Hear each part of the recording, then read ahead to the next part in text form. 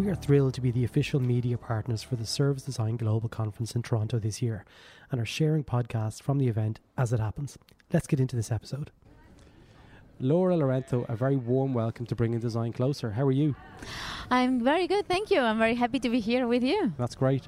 We're coming from the Service Design Network in the lobby in Toronto, and you're actually the final interviewee today.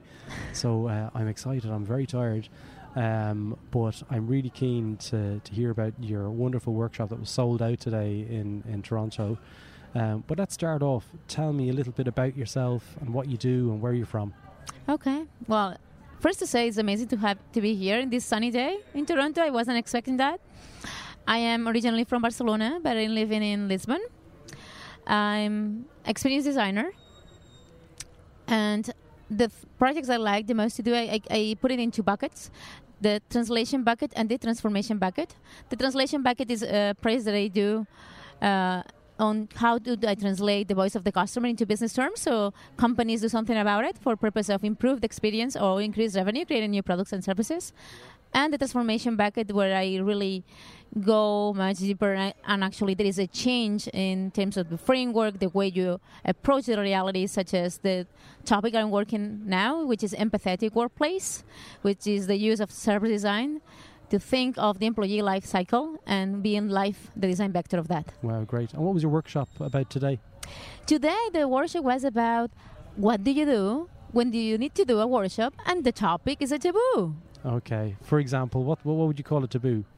Well, I would call a taboo talking about motherhood at the workplace. Okay. In many countries, is a taboo. Yeah. It's even admissible to talk about that. Yeah, or conflict.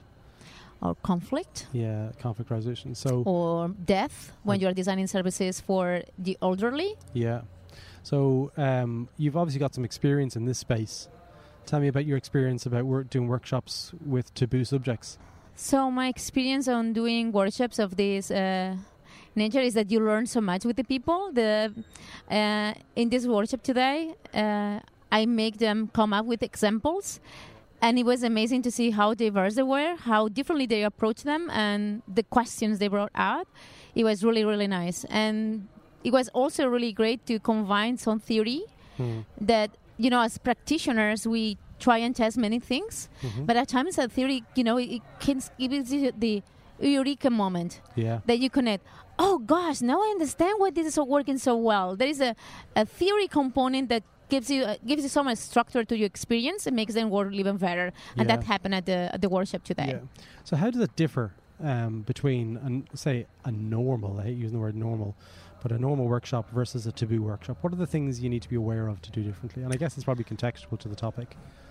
Yeah, that's the thing. So a normal workshop where you have a normal, regular topic that everyone is open to talk about, what your energy goes through is to keep focus so people don't get confused and kind of balance conflict that may come from different opinions, and that's it. When you do a workshop about taboo, the thing is that people don't want to talk about that, so you need to bring that to the surface. So you need to create trust. You need to create a common ground where all of the participants feel comfortable to talk about and feel also respected on the old ideas. And that is the challenge. You need to make sure in a workshop about taboos that there's no confusion, so no energy goes there. So you organize very well the workshop. So your framing has to be on point. Oh, you have to do a lot of research beforehand. You have to test any possible angle. And you need to work with the ambience that you built. The which? The ambience. Okay. Ambience, sorry. Ambience, yeah. And the place. So you work with light, with the sound, in a way to create, to build trust, to make trust tangible. And also to bring calm. That is the emotion that you want to bring at the workshop. So you really need to be creative. It really pushes as a facilitator in the good way, I would say. The sensory aspects of workshops are one of the areas that I'm always trying to refine further. And people laugh at me, but something as simple as the airflow in the room. Exactly. And, you know, doors being open. The light, doors being open and closed, and the music at certain points in the workshop needs to change to maintain or the energy. height, the things need to happen. Yeah. So if you're with kids, does it make sense to have big tables? it wouldn't make more sense to use the floor rather than the walls. Yeah. To work and design. We need to be creative and really question the regular way of doing workshops. Maybe it's not the best way. We can think of it many other different ways that are more playful and productive. Yeah. There's always room for improvement. Oh yeah. But talk to me about your workshop today. So you had lots of taboos. What sort of subjects and what sort of topics were being identified as taboos? So there was the subject, this is something that happens quite a lot in the health sector. So how do make the communication between doctors and families when they become parents being productive? So there is not all this jargon from the doctors. They think they're wasting their time talking to families. They don't know nothing about it. So how do you make that productive? And the taboo here was from the doctors that they don't want to be challenged. They don't want to be part of the conversation because they think they don't have to. They are like the god. And there was another about sex in the elderly. So how do you sell sex toys for this target? How do you approach them? How do you make them talk about it openly and freely? Yeah. So you really create services, products that make sense for them. Yeah. There was another one about cybersecurity and sex crimes. Yeah. So how do you make possible that citizens trust the police officers in a context of cybersecurity? This was absolutely, yeah. And the last one was about death. Okay. Planning the end of your life. Yeah, end of life planning. Completely, and such a broad range of topiks. So as they were identified, what's the stage after that you covered in the workshop? Well, here is the thing. There are three things you need to do. First, figure out beforehand what is the impact of this topic on the organization. So you need to really map all these stakeholders, and there are some exercises that I gave them to do. So you can estimate. No, the stakeholder map, yes, you do. But for each stakeholder, then you do an assessment of this particular taboo. That mean what are the main variables that impact and that definition of taboo for each stakeholder, and you quantify that in order to identify which need to be your strategy to make sure that shareholder becomes an ally and not an enemy. Yeah. So they come to the workshop and are open to be vulnerable. So looking at the variables for each stakeholder, the categories almost, how are those determined? How do you go about determining, like an affinity map of pains for each of the stakeholders, is it? Well, it was a kind of agreed that I presented to them, but identify the variables. You need a lot of research. It could be quantitative and qualitative. Okay. But I told them about it.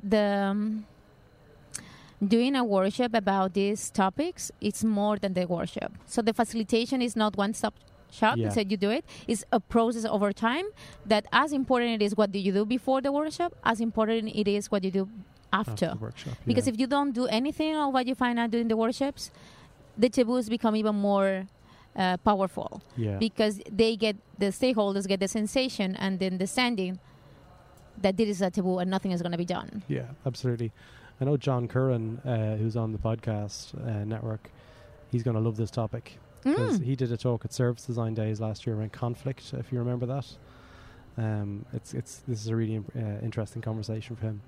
So after they've identified the stakeholders and the variables that may impact the taboo-ness on each one of the stakeholders, what's the stage that comes after that you covered in the workshop? So the stage that comes after that, you need to, based on the criteria that impact the most, the variables that impact the most, you make a plan of how do you engage with the stakeholder and make part of the conversation. And then this comes when I shared all the guidelines that you need to have to make that workshop successful. How do you build trust besides being as a consistent professional that is constantly giving transparency about the project so everyone knows what is going on, so there is no confusion as part of the conversation. But also ways that you can build trust by bottom-up activities, top-down activities, or outside-in activities. Yeah, nice. So different ways to make the conversation flow, and then specific guidelines on the workshop to create this common ground where there is the real talk is happening. So the pre-workshop activities is often a good time to look at those guidelines. Is that something that you do almost across with all the stakeholders, or is that something that you recommend is done just with your stakeholder? No, I recommend doing with all the stakeholders, regardless. Some of them won't be at the workshop because in one way or another, they will have an impact, and they could prevent the results to happen. Yeah, absolutely. So it's important, to get ready for what could come. Yeah. So the success of the project is guaranteed. Yeah. So looking at the critical aspects of just facilitating workshops, what are the things that you think that the design community could do better? Okay. The thing that they could better is make sure that when you are in a workshop of this nature, you manage the team and manage yourself for the purpose to avoid the illusion of work. The illusion of work is that, yes, it's kind of, you have the taboo topic, and then there is a concept that is related very superficially to that topic. So you stay on that, and you don't even go down. You don't even hold the real talk that you were supposed to be having at that workshop. But yes, you do a lot of stuff. And the reason for this is because you feel uncomfortable with, the group is uncomfortable with. So we need to make sure if we are doing this, we really make sure that we hold the real talk, and we create the ecosystem for that to happen during that workshop. So give me a little bit more of a granular example of what that looks like. So first of all, you like I said, you work with the space. Yeah, the environment. Mm-hmm. So another thing that you need to consider is to take advantage of the culture. If you're doing this for a particular organization, you use that to frame people and to make them feel comfortable. So if part of your culture is ask help, do that. Is which help? Ask for help. Yeah. Do that.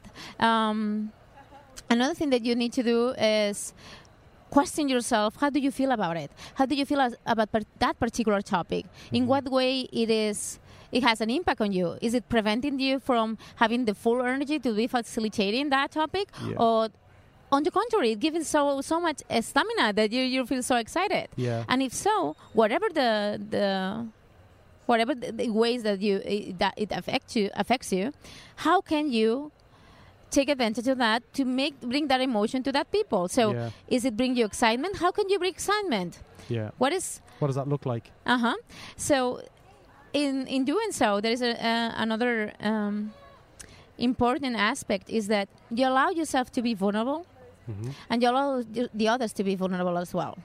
And because we are humans, if it happens to be for whatever reason, a particular person, it's getting you emotional or putting you very nervous about it, something that I suggest to do is what I say: put in a chair in the room for your emotions. So giving a chair for your emotions to sit, and that is a good thing because you make something intangible that as the emotions that are going through to you become tangible. So you take it out. So if you give a seat to your emotions, is a good way to stay neutral and to stay focused. That's a really nice idea of giving the emotions, a place to sit. Yeah, it could be a chair or any other thing. Yes. Yeah, absolutely.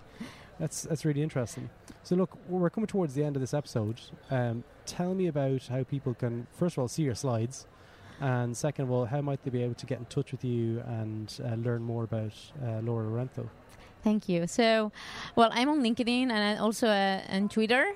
About the slides, I think the organization would make them available. Yeah, on the SDN website. Yeah, if not, you can reach me out on LinkedIn. That's what I did with the participants. Yeah. They took note, and I will send it over. Laura, thank you so much for your time today. It was great chatting with you. Thank you so much for having me. I appreciate that. I hope you enjoyed this episode, and if you'd like to be part of the conversation or community, hop on over to thisishcd.com, where you can join the Slack community and help shape future episodes and connect with other designers around the world, or join the HCD newsletter where you can win books and get updates. Subscribe to our content on Apple Podcasts or Spotify, and listen to any of our other podcasts such as Getting Started in Design, Bringing Design Closer with myself, Jerry Scullion, or Power of 10 with Andy Pillane, or Decoding Culture with Dr. John Curran, Prod Pod with Adrian Tan, and Ethnopod with Jay Hasbrook. Thanks for listening, and see you next time.